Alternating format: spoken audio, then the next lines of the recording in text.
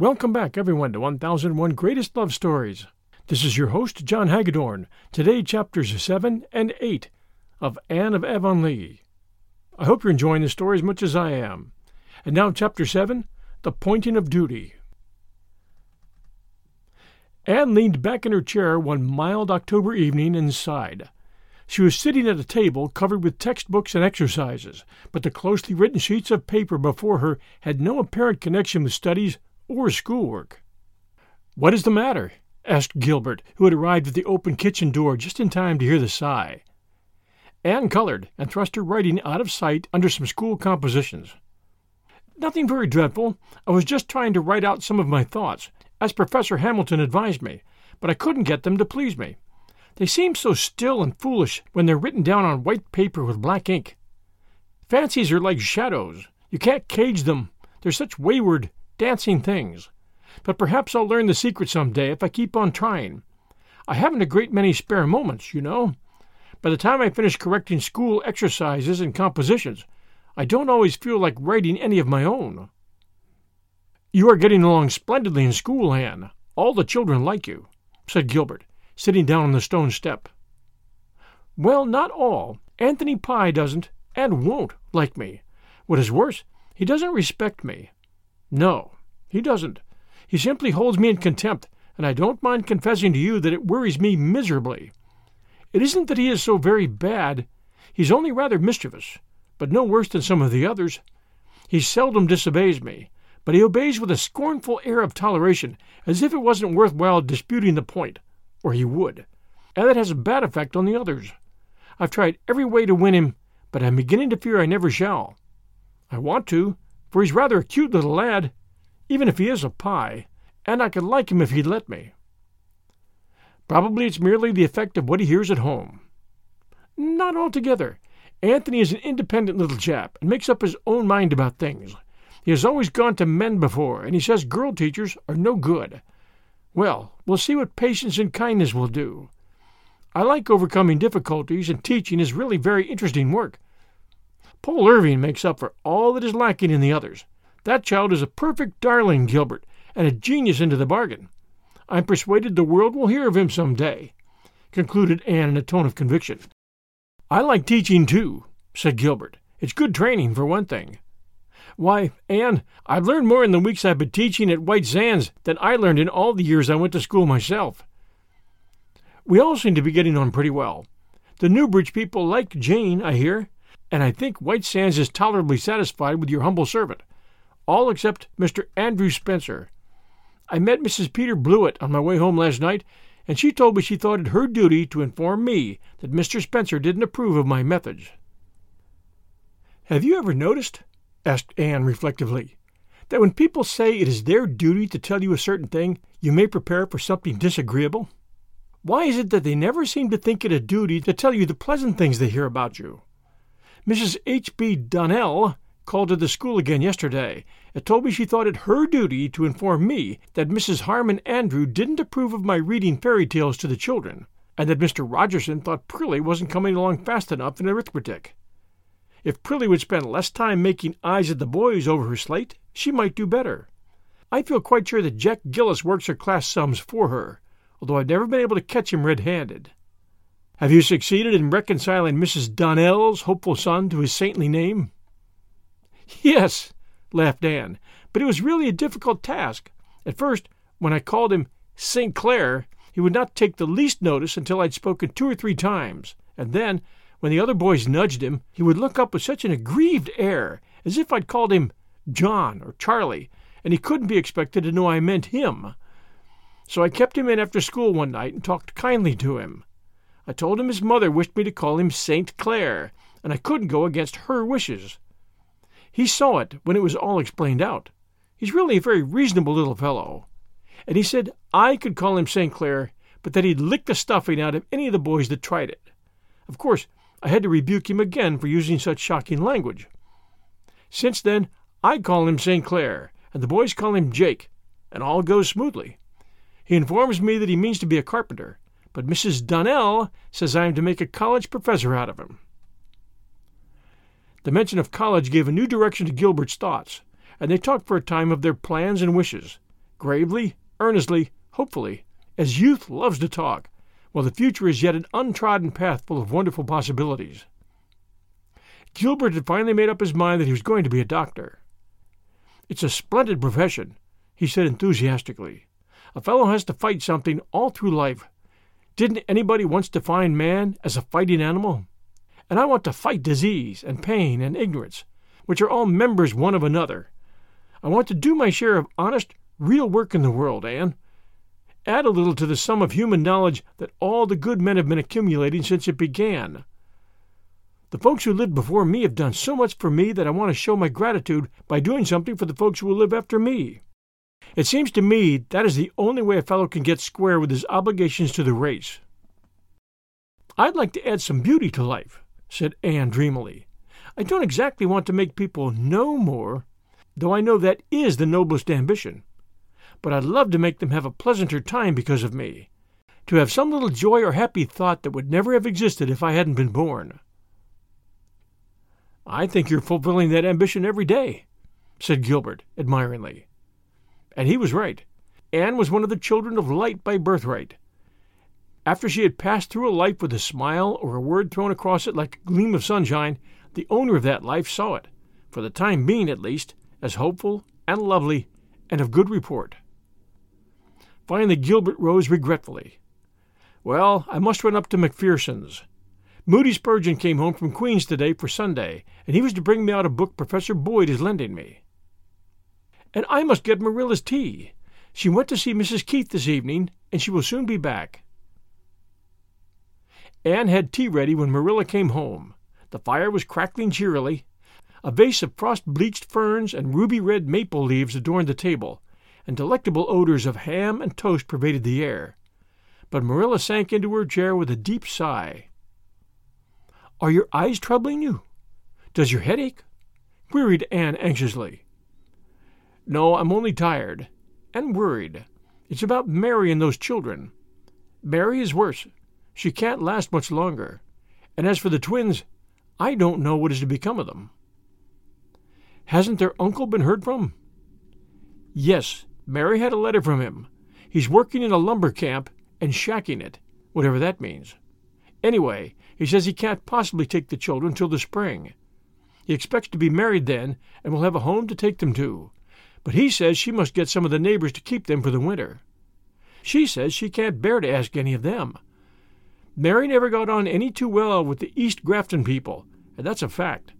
And the long and short of it is, Anne, that I'm sure Mary wants me to take those children.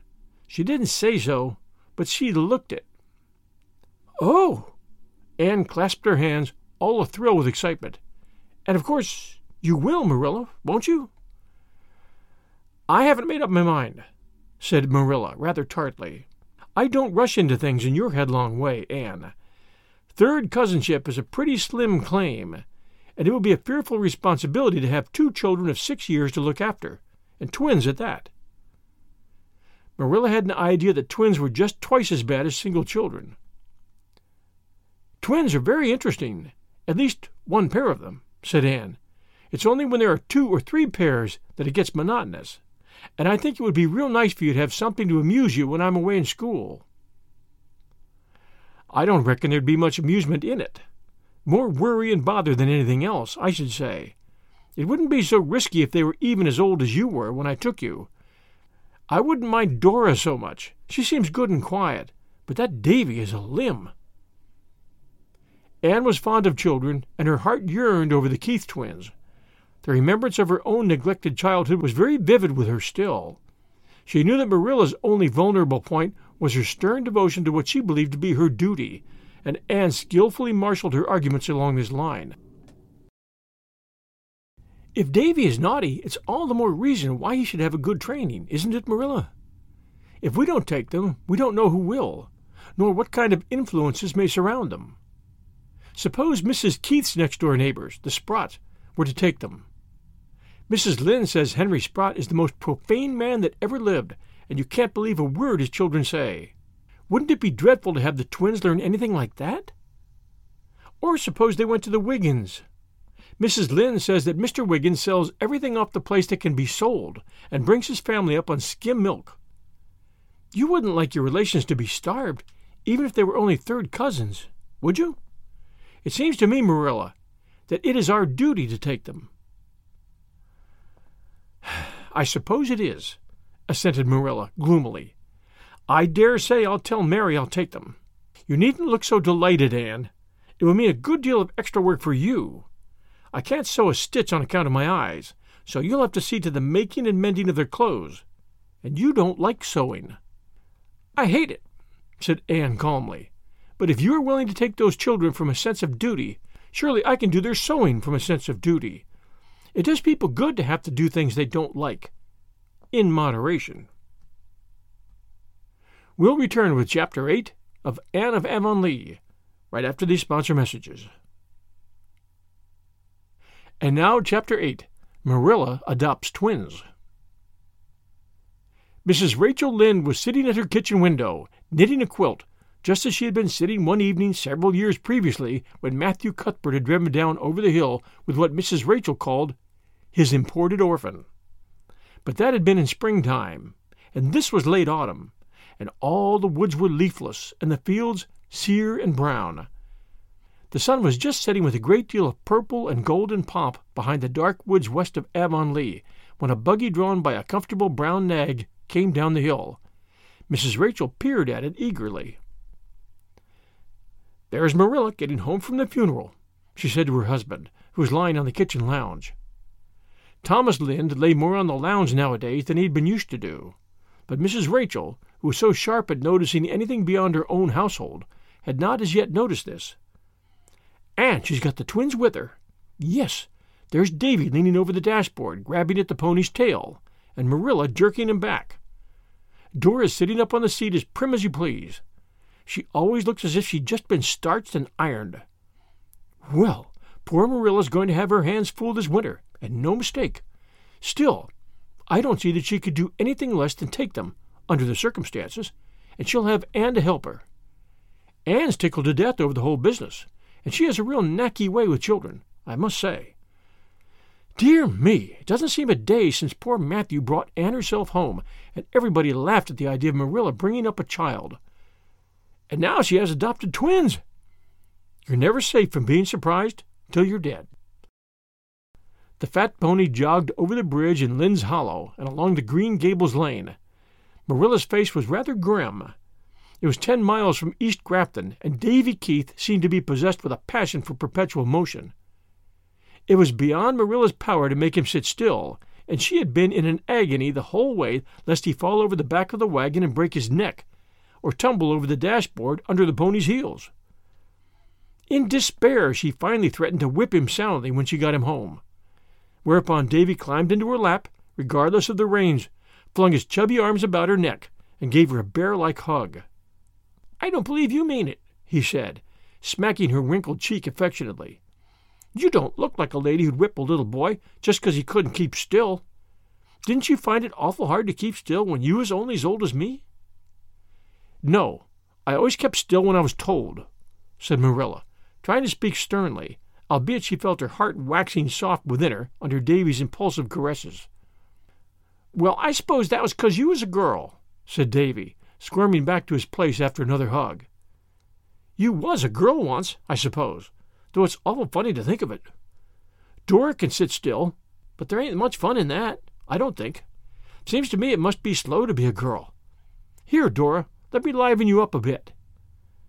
Davy's method of livening up was to grasp Dora's curls in his fingers and give them a tug. Dora shrieked and then cried. "How can you be such a naughty boy and your poor mother just laid in her grave this very day?" demanded Marilla despairingly. "But she was glad to die," said Davy confidentially. "I know, 'cause she told me so. She was awful tired of being sick. We'd a long talk the night before she died. She told me you was going to take me and Dora for the winter, and I was to be a good boy. I'm going to be good. But can't you be good running round just as well as sitting still? And she said I was always to be kind to Dora and stand up for her, and I'm going to."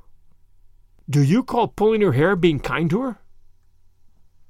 "Well, I ain't going to let anybody else pull it," said Davy, doubling up his fists and frowning. "They'd just better try it. I didn't hurt her much. She just cried 'cause she's a girl. I'm glad I'm a boy, but I'm sorry I'm a twin. When Jimmy Sprott's sister contradicts him, he just says, I'm older than you, so of course I know better. And that settles her. But I can't tell Dora that, and she just goes on thinking different from me. You might let me drive the Gigi for a spell, since I'm a man. Altogether, Marilla was a thankful woman when she drove into her own yard, where the wind of the autumn night was dancing with the brown leaves. Anne was at the gate to meet them and lift the twins out. Dora submitted calmly to be kissed, but Davy responded to Anne's welcome with one of his hearty hugs and the cheerful announcement, I'm Mr. Davy Keith. At the supper table, Dora behaved like a little lady, but Davy's manners left much to be desired. I'm so hungry I ain't got time to eat politely, he said, when Marilla reproved him. Dora ain't half as hungry as I am. Look at all the exercise I took on the road here. That cake's awful nice and plummy. We haven't had any cake at home for ever and so long, 'cause Mother was too sick to make it, and Mrs. Sprott said it was as much as she could to bake our bread for us. And Mrs. Wiggins never puts any plums in her cakes. Can I have another piece? Marilla would have refused, but Anne cut a generous second slice. However, she reminded Davy that he ought to say, thank you, for it. Davy merely grinned at her and took a huge bite. When he had finished the slice, he said, if you give me another piece, I'll say thank you for it. No, you've had plenty of cake, in a tone which Anne knew, and Davy would soon learn, to be final. Davy winked at Anne, and then, leaning over the table, snatched Dora's first piece of cake, from which she had just taken one dainty little bite, out of her very fingers, and, opening his mouth to the fullest extent, crammed the whole slice in. Dora's lip trembled, and Marilla was speechless with horror. Anne promptly exclaimed, with her best schoolma'am air, Oh, Davy, gentlemen don't do things like that. I know they don't, said Davy, as soon as he could speak, but I ain't a gentleman. But don't you want to be? Said shocked Anne. Of course I do, but you can't be a gentleman till you grow up. Oh, indeed you can, Anne hastened to say, thinking she saw a chance to sow good seed betimes. You can begin to be a gentleman when you're a little boy, and gentlemen never snatch things from ladies, or forget to say thank you, or pull anybody's hair. They don't have much fun, that's a fact, said Davy frankly. I guess I'll wait till I'm grown up to be one.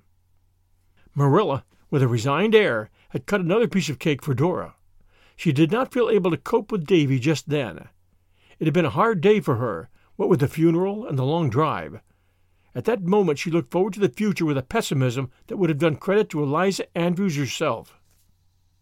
The twins were not noticeably alike, although both were fair.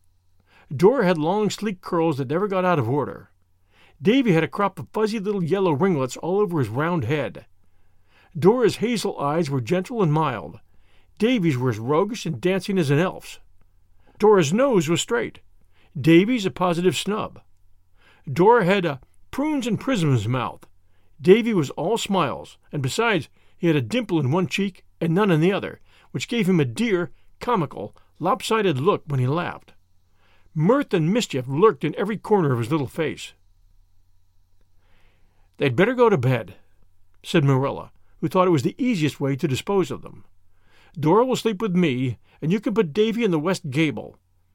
You're not afraid to sleep alone, are you, Davy? No, but I ain't going to bed for ever so long yet, said Davy comfortably. Oh, yes, you are. That was all the much-tried Marilla said, but something in her tone squelched even Davy. He trotted obediently upstairs with Anne. When I'm grown up, the very first thing I'm going to do is stay up all night just to see what it would be like, he told her confidentially. In after years, Marilla never thought of that first week of the twins' sojourn at Green Gables without a shiver. Not that it really was so much worse than the weeks that followed it, but it seemed so by reason of its novelty. There was seldom a waking minute of any day when Davy was not in mischief or devising it, but his first notable exploit occurred 2 days after his arrival, on Sunday morning. A fine, warm day, as hazy and mild as September. Anne dressed him for church while Marilla attended to Dora. Davy at first objected strongly to having his face washed. Marilla washed it yesterday, and Mrs. Wiggins scoured me with hard soap the day of the funeral. That's enough for 1 week. I don't see the good of being so awful clean. It's lots more comfortable being dirty." "Paul Irving washes his face every day of his own accord," said Anne astutely. Davy had been an inmate of Green Gables for a little over 48 hours, but he already worshipped Anne and hated Paul Irving, whom he had heard Anne praising enthusiastically the day after his arrival. If Paul Irving washed his face every day, that settled it. He, Davy Keith, would do it too if it killed him. The same consideration induced him to submit meekly to the other details of his toilet, and he was really a handsome little lad when all was done. Anne felt an almost maternal pride in him as she led him into the old Cuthbert pew. Davy behaved quite well at first, being occupied in casting covert glances at all the small boys within view and wondering which was Paul Irving. The first 2 hymns and the scripture reading passed off uneventfully. Mr. Allen was praying when the sensation came. Loretta White was sitting in front of Davy, her head slightly bent and her fair hair hanging in 2 long braids, between which a tempting expanse of white neck showed, encased in a loose lace frill. Loretta was a fat, placid-looking child of 8, who had conducted herself irreproachably in church from the very first day her mother carried her there, an infant of 6 months. Davy thrust his hand into his pocket and produced a caterpillar, a furry, squirming caterpillar. Marilla saw his intent and clutched at him, but she was too late. Davy dropped the caterpillar down Loretta's neck. Right into the middle of Mr. Allen's prayer burst a series of piercing shrieks. The minister stopped, appalled, and opened his eyes. Every head in the congregation flew up. Loretta White was dancing up and down in her pew, clutching frantically at the back of her dress. "Oh, Mommer! Ow! Take it off! Ow! Get it out! Ow! That bad boy put it down my neck! Mom, it's going further down! Ow!" Mrs. White rose and with a set face carried the hysterical, writhing Loretta out of church. Her shrieks died away in the distance, and Mr. Allen proceeded with the service. But everybody felt that it was a failure that day. For the first time in her life, Marilla took no notice of the text, and Anne sat with scarlet cheeks of mortification. When they got home, Marilla put Davy to bed and made him stay there for the rest of the day. She would not give him any dinner, but allowed him a plain tea of bread and milk. Anne carried it to him and sat sorrowfully by him while he ate with an unrepentant relish. But Anne's mournful eyes troubled him. "I suppose," he said reflectively, "that Paul Irving wouldn't have dropped a caterpillar down a girl's neck in church, would he?" "Indeed he wouldn't," said Anne sadly. "Well, I'm kind of sorry I did it then," conceded Davy. "But he was such a jolly big caterpillar. I picked him up on the church steps just as we went in. It seemed a pity to waste him. And say, wasn't it fun to hear that girl scream?" Tuesday afternoon the Aid Society met at Green Gables. Anne hurried home from school, for she knew that Marilla would need all the assistance she could give. Dora, neat and proper, in her nicely starched white dress and black sash, was sitting with the members of the Aid in the parlor, speaking demurely when spoken to, keeping silence when not, and in every way comporting herself as a model child. Davy, blissfully dirty, was making mud pies in the barnyard. "I told him he might," said Marilla wearily. "I thought it would keep him out of worse mischief. He can only get dirty at that. We'll have our teas over before we call him to his. Dora can have hers with us, but I would never dare to let Davy sit down at the table with all the Aids here." When Anne went to call the Aids to tea, she found that Dora was not in the parlor. Mrs. Jasper Bell said Davy had come to the front door and called her out. A hasty consultation with Marilla in the pantry resulted in a decision to let both children have their teas together later on. Tea was half over when the dining room was invaded by a forlorn figure. Marilla and Anne stared in dismay, the Aids in amazement. Could that be Dora?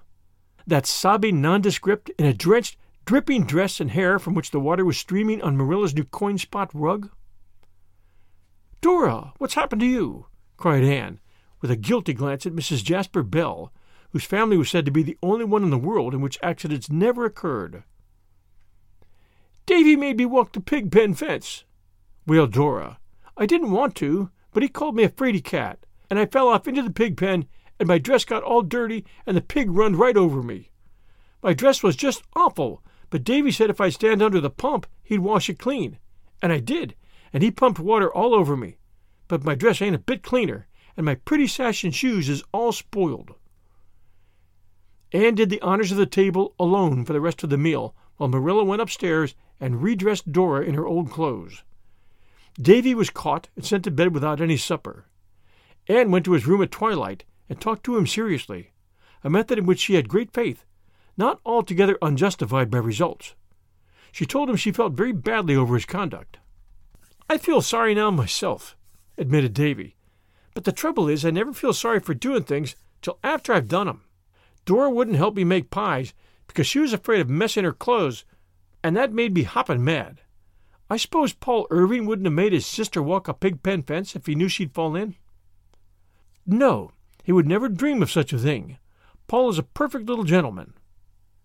Davy screwed his eyes tight shut and seemed to meditate on this for a time. Then he crawled up and put his arms around Anne's neck, snuggling his flushed little face down on her shoulder. "Anne, don't you like me a little bit, even if I ain't a good boy like Paul?" "Indeed I do," said Anne sincerely. Somehow it was impossible to help liking Davy. "But I'd like you better still if you weren't so naughty." "I did something else today," went on Davy in a muffled voice. "I'm sorry now, but I'm awful scared to tell you. You won't be very cross, will you? And you won't tell Marilla, will you?" "I don't know, Davy. Perhaps I ought to tell her. But I think I can promise you I won't, if you promise me that you will never do it again, whatever it is." "No, I never will. Anyhow, it's not likely I'd find any more of them this year. I found this one on the cellar steps." "Davy, what is it you've done?" "I put a toad in Marilla's bed. You can go and take it out if you like. But say, Anne, wouldn't it be fun to leave it there?" "Davy! Keith!" Anne sprang from Davy's clinging arms and flew across the hall to Marilla's room. The bed was slightly rumpled. She threw back the blankets in nervous haste, and there in the very truth was the toad, blinking at her from under a pillow. "How can I carry that awful thing out?" moaned Anne with a shudder. The fire shovel suggested itself to her, and she crept down to get it while Marilla was busy in the pantry. Anne had her own troubles carrying that toad downstairs, for it hopped off the shovel 3 times, and once she thought she'd lost it in the hall. When she finally placed it back in the cherry orchard, she drew a long breath of relief. If Marilla knew this, she'd never feel safe getting into bed again in her life. I'm so glad that little sinner repented in time. There's Diana signaling to me from her window. I'm glad. I really feel the need of some diversion, for what with Anthony Pye in school and Davy Keith at home, my nerves have had about all they can endure for one day. We'll return with chapters 9 and 10 next week Sunday night at 6 p.m. Eastern Time.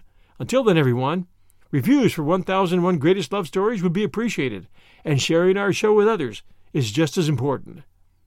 We'll return at 6 p.m. next Sunday night. Until then, everyone, stay safe, and we'll be back soon. This review just came in. Anne of Avonlea, 5 stars.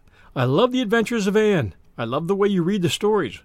You really make the people come alive. Thank you for the stories that you read. That one from Laura Amy, Apple Podcast, US. Laura Amy, thank you. We appreciate that review very much, and I know it'll help new listeners find us. I'm glad you're enjoying the show. We'll be back next Sunday night.